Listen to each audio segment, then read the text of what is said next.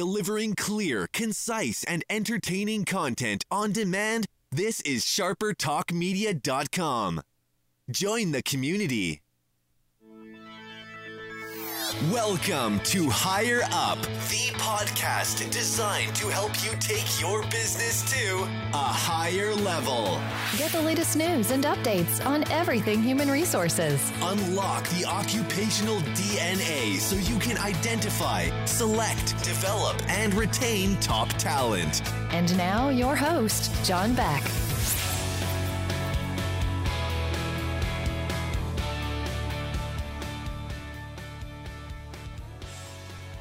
Well, hello everyone, and welcome to another episode of Higher Up, the podcast devoted to everything human resources and taking your organization to a higher level.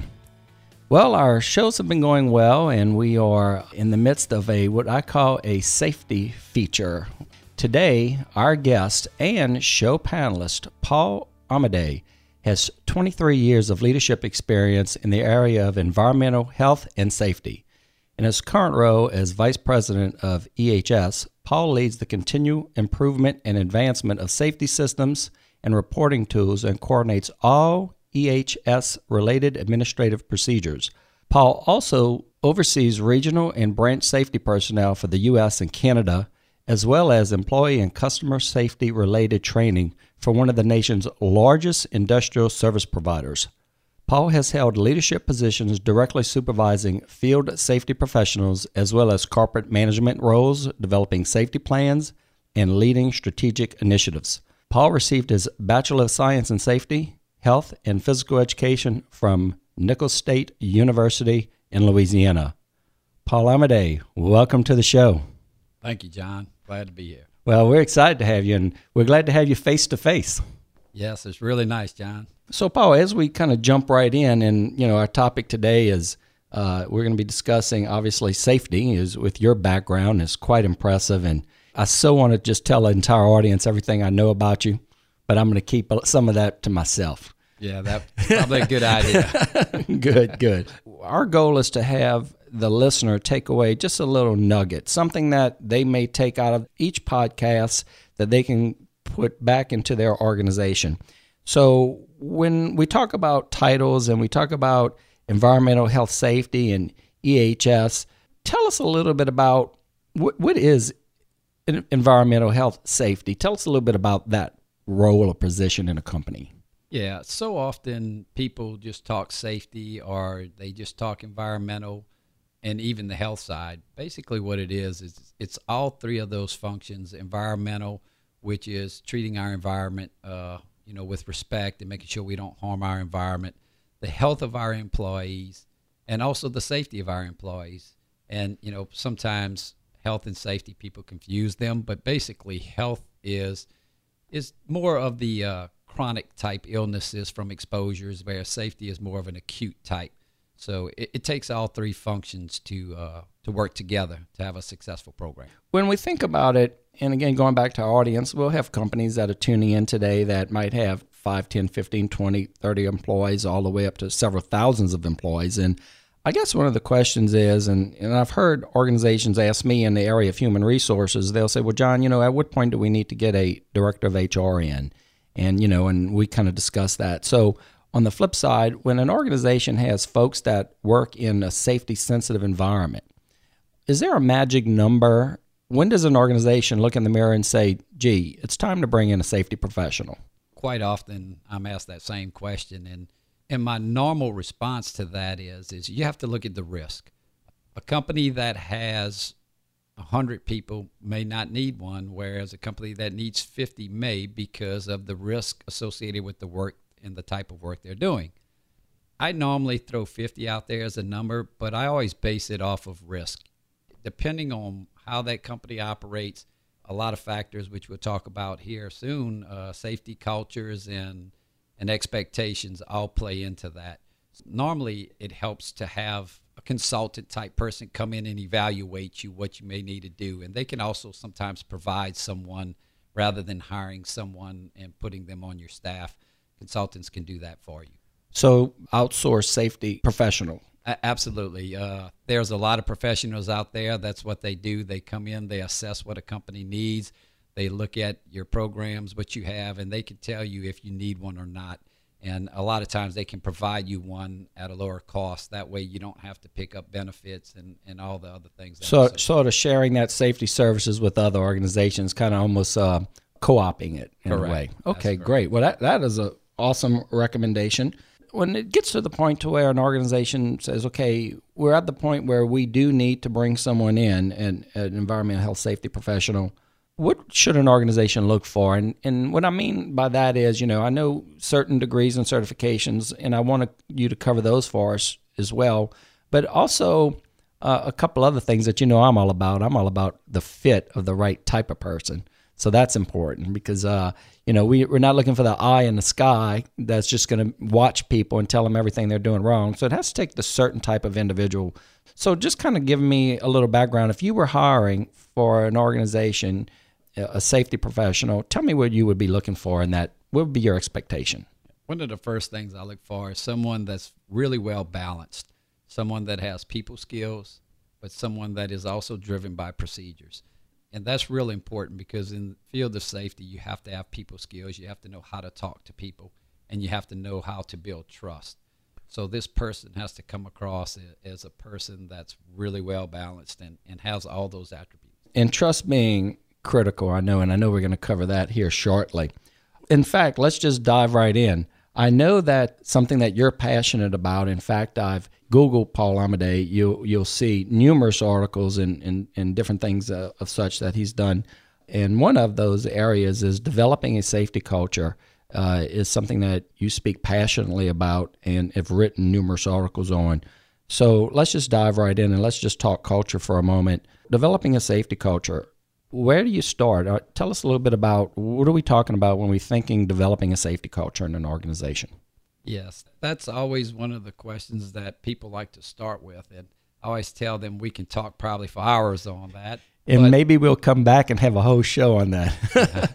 But in a nutshell, the two or three things that really, really drive a safety culture is your first one is that you have to have policies and procedures. So often people misunderstand that behavior-based safety and cultures aren't driven by policies, but they are because that's how you hold people accountable. So basically, you need the two parts, which would be behavior-based safety and your policies and procedures. Mm-hmm, mm-hmm.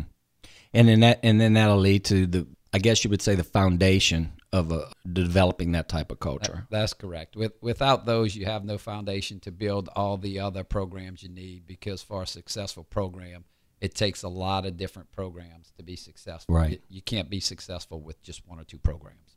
As I've read that you've said in the past, safety doesn't happen by accident. No, that's correct. You have to plan it. I know personally within our organization, we plan out a 5-year roadmap, and that's why we call it our roadmap. Wow. A roadmap to making sure everybody gets home safe, right? If you don't plan for it, it doesn't happen. Right. One of your articles, and you quoted information from OSHA. Actually, this was news to me, and I'm going to double check this with you, but it looks like OSHA reports that there's almost 24,000 injuries that occur every day. That's correct. I was floored literally floored when I read that number. And I was thinking to myself, okay, maybe that was a month and a misprint. But so we're saying throughout the United States, there's 24,000 injuries that occur in the workplace every day. Every day, John. Every day. That is phenomenal. What type of impacts does that have on business? What you see is that anytime you have an injury, there's so many things that come into play.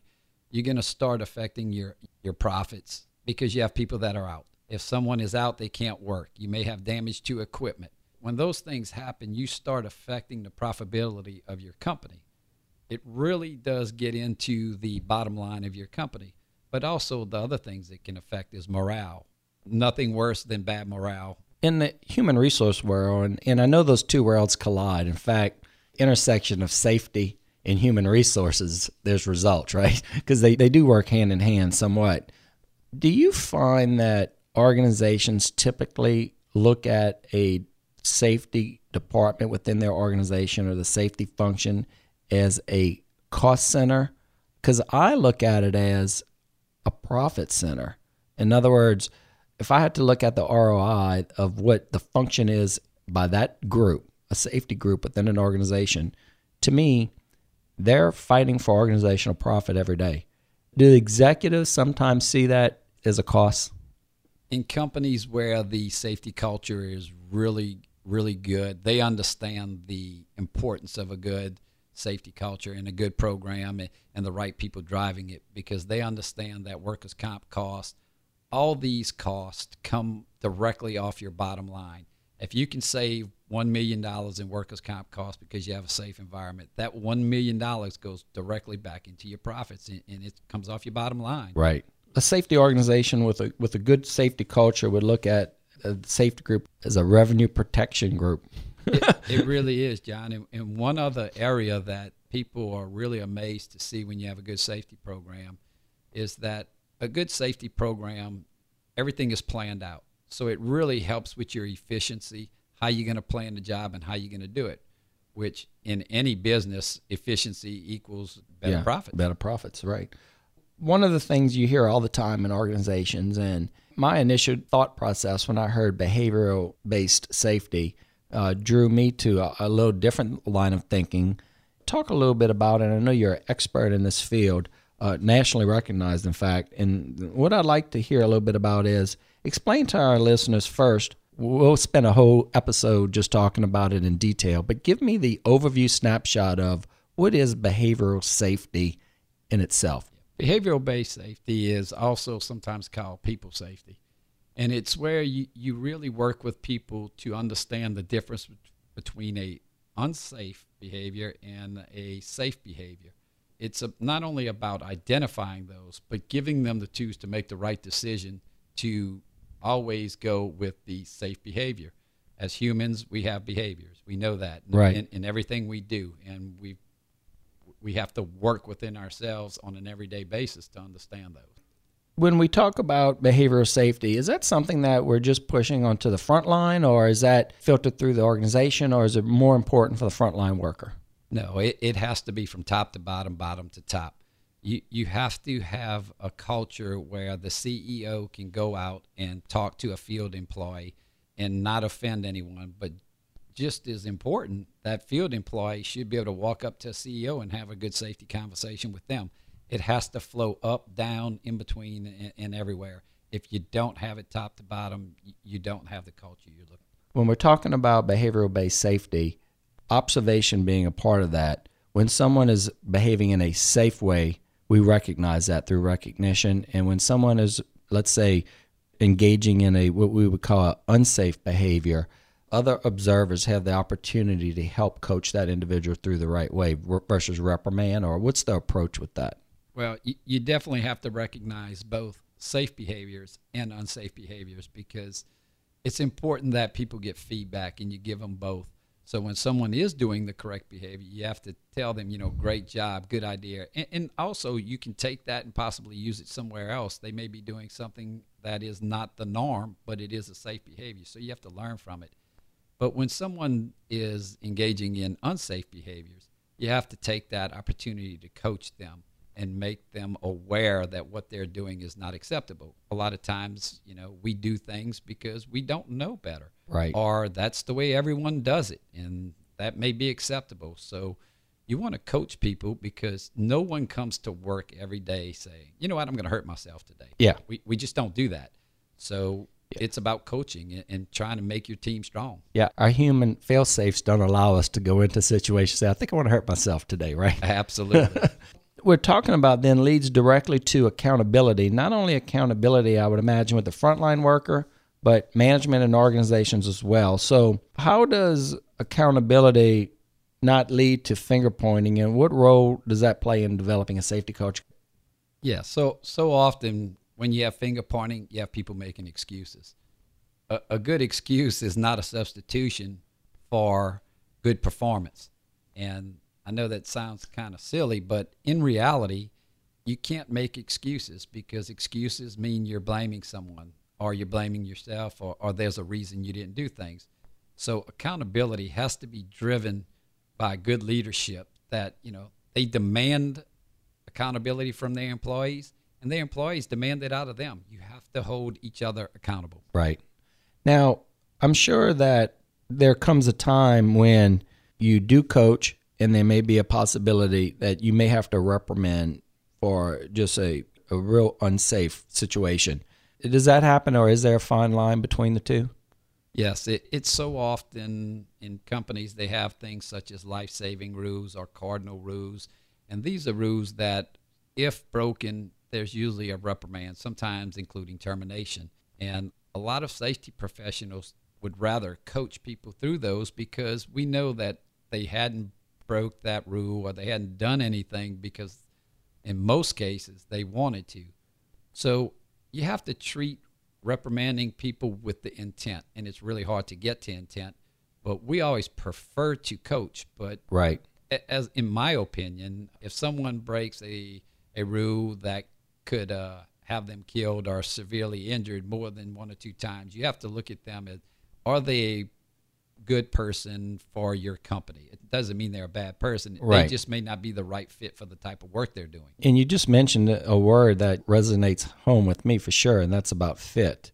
When we drill down, and this might be slightly off topic a little bit, but when we drill down, get to that point to where we're not finding that an individual is performing as expected, do you feel like it could come down to sometimes a personal, or whether it be a personality or behavioral fit?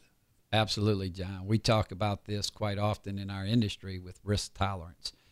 Risk tolerance. That's the word I was looking for. Thank you. So, when someone has that higher tolerance for risk, they tend to be somewhat more out there, I guess you would say, or exposing themselves to a possible event or situation.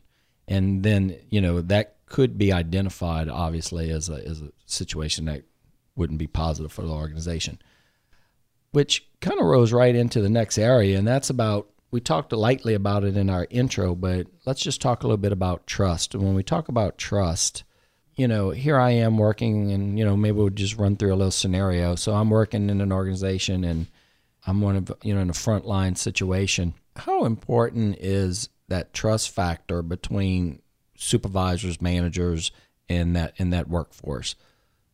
Yeah, it's one of the key features in the program.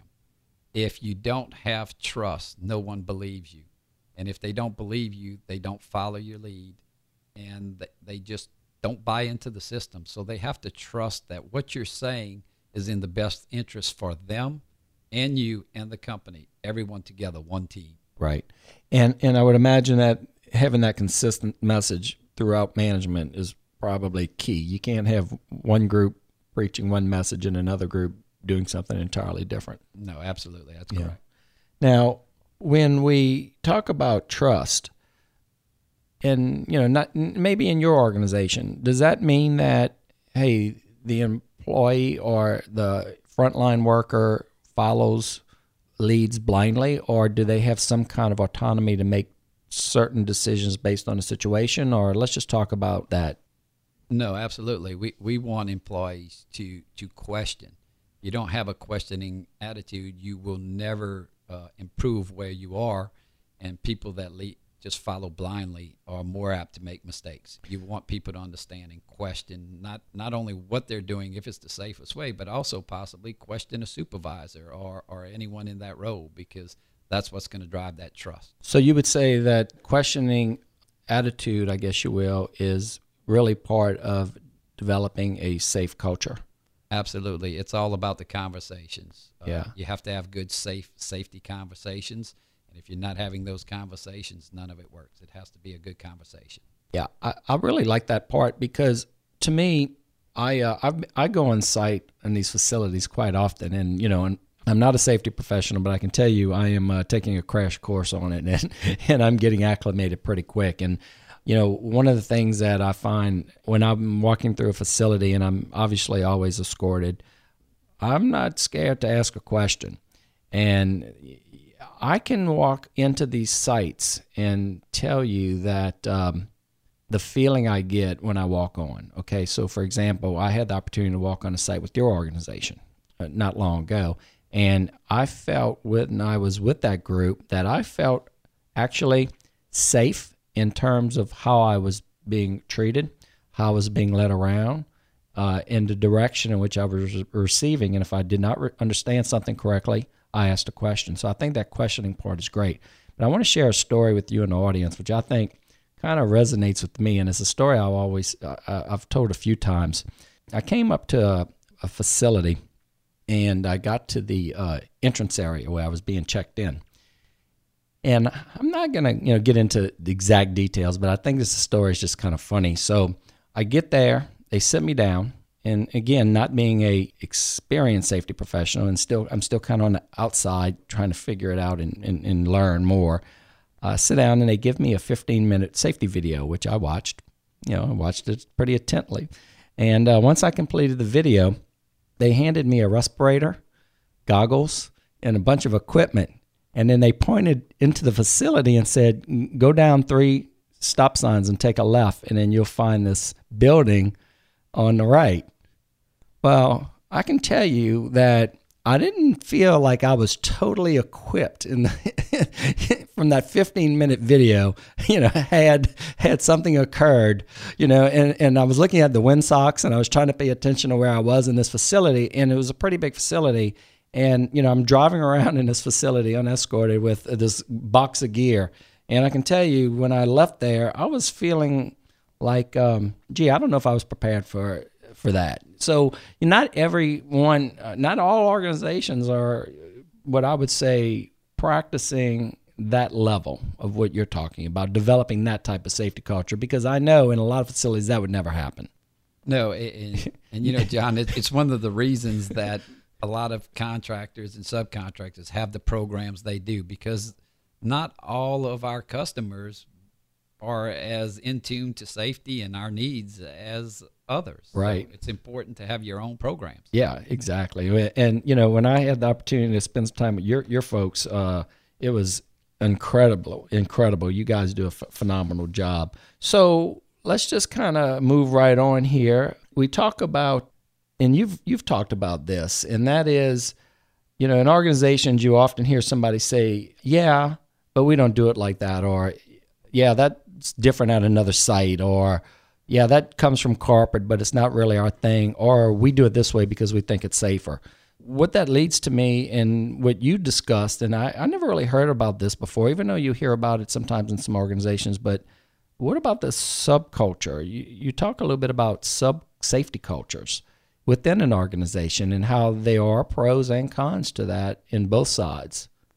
Yeah, what you see a lot of times is a company as a whole may have a great safety culture, or it may not be great. But what you find is sometimes it may be regionally, or it may be by the state, or even one office compared to another may have a different safety culture. And that's always not bad. It's always not good. What it is a learning experience for you to understand why they're successful and why they're not. And so you do see that, and there's could be separated by different things. It could be ethnic background or whatever. Depends on what the makeup is of your organization. And regionally, that differs a lot. So you're going to have different subcultures. You need to learn to recognize them and understand why they are good or why they are bad.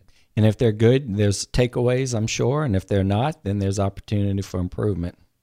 Absolutely. Yeah. So what we were able to talk a little bit about today is, developing a positive safety culture. And for those organizations, and, kind of summing it up, giving an organization or a company some advice about developing a safety culture, a positive safety culture within their company. Sum that up for our listeners, Paul. Tell us a little bit about, just wrapping it all together with a bow, what are the key initiatives, or what advice would you give a company who's hearing this podcast, thinking about safety and saying, that's something that we really need to work on, is developing a positive safety culture? Kind of sum it up for us. It's a lot of the factors we just spoke about, John. You have to have a balanced approach. No one tool will build a house. It takes a bunch of tools to build a house. You have to have all the tools in the toolbox. And safety's sort of that way. But if you start with policies and procedures, and then you put in a behavior-based program that is driven by accountability and trust, then you're probably most of the way there. Now, there's a lot of pieces and parts to that. But the basic foundation has to begin with your policies and procedures, and then you move into the people base. Well, that's a good answer. So that there you have it, folks. We were able to spend right around 30 minutes, which is perfect, with our guest and expert panelist on safety, Paul Amedee. Paul is someone that I've been knowing almost half of my life, and I've had opportunity to be around him in not only safety environments but other environments. And when you talk about someone who is focused on the mission, and the mission he has every day is to make sure that his people can go home to their families at the end of the day. And I really applaud that work, because while everyone does important work, that's life-saving work. So thank you for what you do for not only your organization, but I know you're involved in a lot of different associations and groups and things that you do. So thank you for that. Thank you, John. All right. So that really wraps it up today, folks. And what I'd like to do is, again, thank everyone, because we know when you have a choice of your content, we appreciate you tuning in to Higher Up, a podcast devoted to everything human resources. Thank you so much, and have a great day.